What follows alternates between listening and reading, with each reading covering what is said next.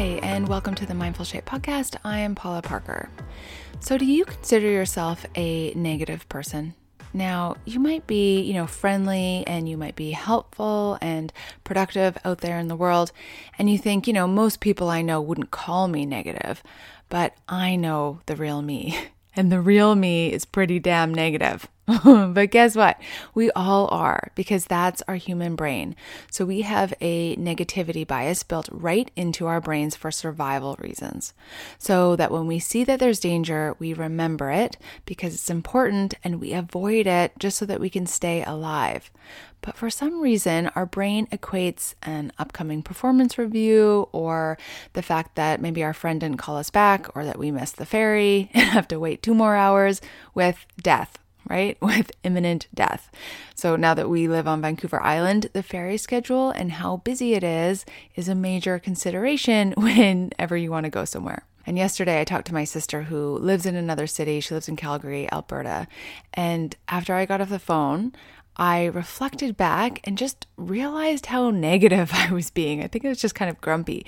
It was like, no matter what she said, I had a yeah, but ready to go. So, my toddler creates huge messes, and she pointed out that that's why it's really nice to have a dog who will go and clean up, the food that falls on the floor.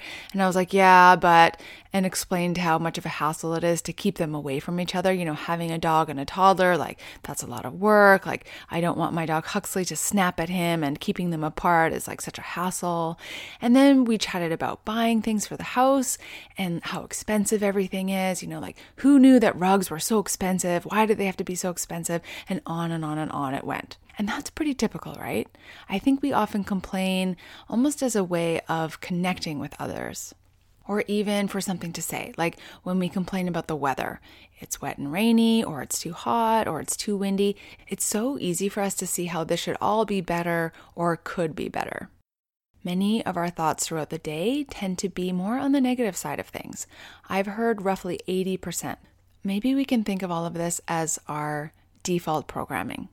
Nice to know there's nothing going wrong, at least. However, when it comes to your weight loss, it's probably not helping. So in this episode, I'm going to talk about how it commonly shows up when you're trying to lose weight and how to overcome these habitual negative thoughts that are running in your head so that you are more successful and frankly feel less negative about yourself and your life.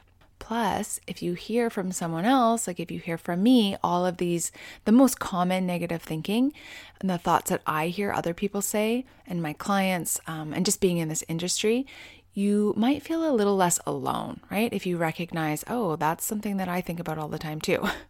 I want you to know that there's so many other women in the same boat. Okay, so the first thing you want to watch out for is thinking in absolutes. And by this, I mean saying things like always, never, everyone, or no one, right? Like these huge blanket statements. So for example, someone recently said to me, I will always snack after dinner. I just know that about myself. But obviously that's not a fact, right? What if she were to stay at a friend's place and they don't have dessert and then they don't offer any food after dinner? It's pretty unlikely that she's going to go get up in the middle of the night and rummage through the fridge. And also, snacking after dinner is simply a habit that's automatic in her brain right now, but all habits can be broken. It's actually amazing to me and sad, really, when we see ourselves as being so powerless that we can't control something as simple as snacking after dinner. But I get it. When your brain is hooked like that, it's going to feel really bad, both physically and mentally, not to do it, not to snack after dinner, if that's what you're used to. It's way easier to have the snack and then make up the story that it will always be like this for me, right? There's nothing I can do. Well, there is something that you can do, but it's just not going to feel very good. It's going to feel like misery for a little while, and that's not an easy sell. However, when you decide it is possible for you to avoid snacking after dinner, say, and you manage to allow the urge for even a couple of weeks, then that becomes automatic for your brain. And then it requires no discipline at all. And then when you put your head down on the pillow at night, you feel all the good feelings because you've stuck to your plan, you're staying on track, and you're working towards your goal, and you feel like you're going to actually make it this time, right? All that feels so good. Some other examples of negative thinking during weight loss are, I always quit. That's a common one. Or I'll never lose the weight. Or if I do, I won't be able to keep it off. And then lastly, no one understands how hard it is for me. Now, don't get me wrong. I know we've all had our darker moments of despair and thought these thoughts and maybe even journaled them down. But what I'm talking about here is more of your ongoing running dialogue. So are you telling yourself this, or is this going on in the background for you all of the time? Do you even know? This is why it's so important to be doing your daily 15, your daily journaling, and getting your thoughts down on paper. Because when you have the belief that you always quit, your brain will look for evidence and it becomes a self-fulfilling prophecy that then confirms this thought error. And that one in particular is an easy thought error to spot because you're not quitting if you're listening to this right now, right? You're still working on it. So it's definitely not true that you always quit. I know a big concern for many of you is that you can't do it, or that if you do, you won't be able to keep it off. This one I hear a lot. And then the brain goes to, so why even bother? Why even try and endure all the deprivation and when you're only going to gain it right back? And we can't blame ourselves for being skeptical because look at all the evidence. Most people do not keep the weight off. According to Scientific American, 80% of people who shed a significant portion of their body fat will not maintain that degree of weight loss for a year. And not only that, dieters regain on average more than half of what they want to lose within 2 years. So yeah, of course your brain is going to go down that track. And hearing that probably isn't pulling you out of any negative thinking quite yet, but I have some really good news about that. I would like to offer that the reason this is the case is because that 80% and those dieters didn't change their thinking at all. They focused on the action, on the food and exercise part of weight loss. And then they white-knuckled their way there, most likely eating in a way that was not sustainable for their entire lifetime. Now, I obviously don't know the details of the plans that they were on, but I think it's a really safe bet. Because as we know, if we don't change the thinking that created the problem, we are bound to repeat it. So if you go into a healthy eating plan with really negative thinking about it, about your capability, your capacity to do it, and about yourself, you won't see much in the way of positive results. And this is why it's so important for you to take a close look at your thoughts, get them down on paper, and start working to change them. Okay, so I think this is a good time to chat about being positive because I'm sure you're thinking, well, I just can't erase the negativity and be positive about everything all of a sudden. There is nothing more infuriating than being in a bad mood and someone telling you to think more positive or look on the bright side.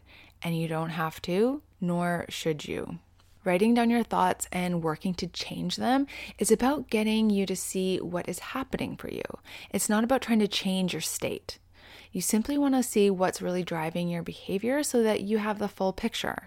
When you have the thought, well, I will always want to eat sweets for the rest of my life, you can ask yourself if you want to keep that thought or if you want to change it.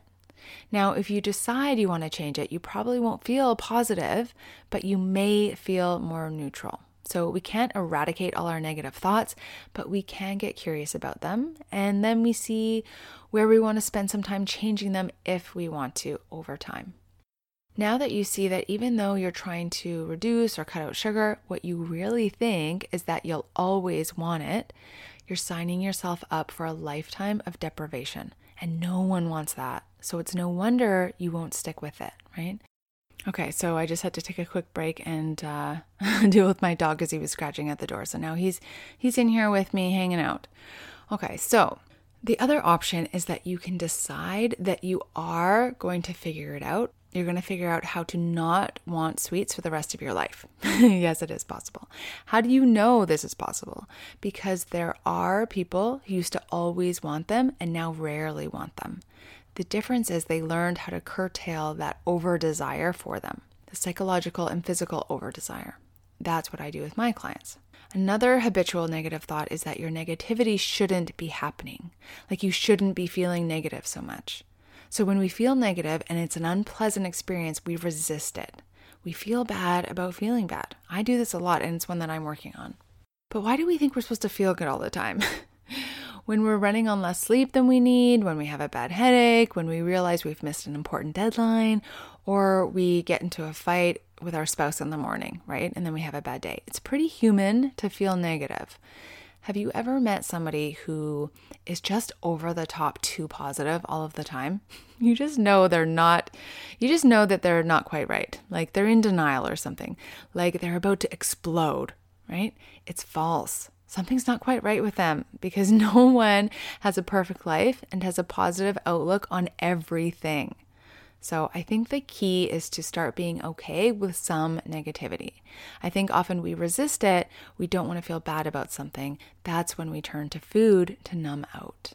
Have you ever wondered why, when you have negative thoughts about your body, you actually overeat more? Or when the scale doesn't go down, you don't stick to your plan that day?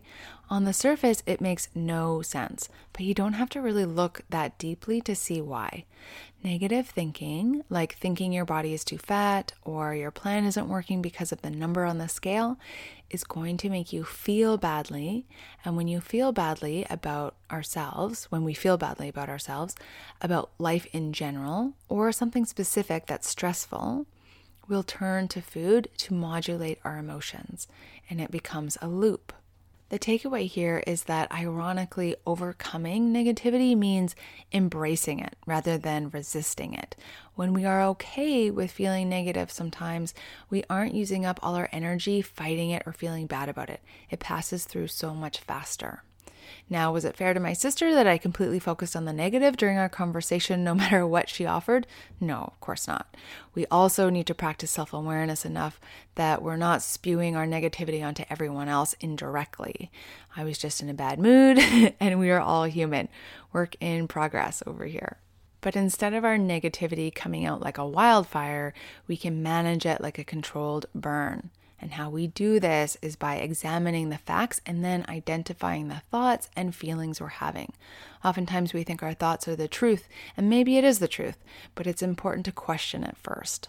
Okay, lots of theory here, so let's get back to the last example. No one understands how hard it is for me. I think it's true that everyone does have their own unique experience that on one level we can't possibly ever know because we are not them. However, I also think we have more in common when it comes to our psychology than we give ourselves credit for. I think this is especially true when it comes to food and body image. And I say this because I hear the same things over and over. I don't feel good in my body. I don't feel confident with my partner during intimacy. Nothing in my closet fits me. I'm too fat to go to the gym. We really do have a lot of the same thoughts and feelings on this one. Sure, there are nuances, but it's the same stuff. Thoughts of being not good enough, either according to our own standard or someone else's. So maybe a bit of a tangent there, but getting back to it, the thought that no one understands how hard it is for you. It's hard for everyone. I mean, just look around. Sure, I know you have friends for whom food and their weight has never been a thing for them. Maybe you have a number of friends like this. So yeah, maybe they don't particularly understand this exact flavor of struggle, but they aren't living their lives without struggle and challenges. They have their own challenges. And there are so many women who do understand how hard it is because they are living the same thing. They might not be the exact same size or have the same weight goal, but they know what it means to start a diet over and over again. Let's bring it home now. So, stop calling yourself a negative person because you have a normal negativity biased brain. We all have negative thoughts, probably the majority of the time. I'm tired, it's too cold in here, I have too much to do, etc., right? Those are just the ones that came to me because that's what I'm thinking right now.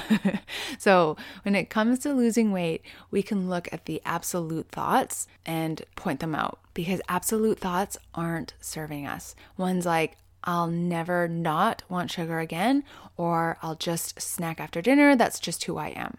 These are negative thoughts that have no upside to thinking them. That said, it's healthy to feel negativity some of the time. So my coach says 50% of the time. 50% of the time you're feeling good, 50% you're not so good, and that's life.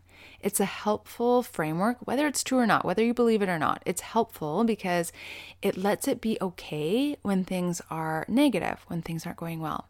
What adds to our pain is when we think we shouldn't be feeling anything negative. Janet Jackson, who I think suffered from depression, said once, and I'm very much paraphrasing here, but that nothing is sadder than when you have everything and you still feel sad. Just because you're privileged and you have maybe champagne problems doesn't excuse you from feeling negative. So don't feel bad about feeling bad. This is why it's so important to do your work, do your thought work, or talk to a coach or a therapist who can help you sort out your thinking and process your emotions in a healthy way. Often what triggers us, what we're feeling negative about, is exactly where we have the most growth to do. It's there for a reason. Okay, that's what I have for you. I'll talk to you again soon. Bye.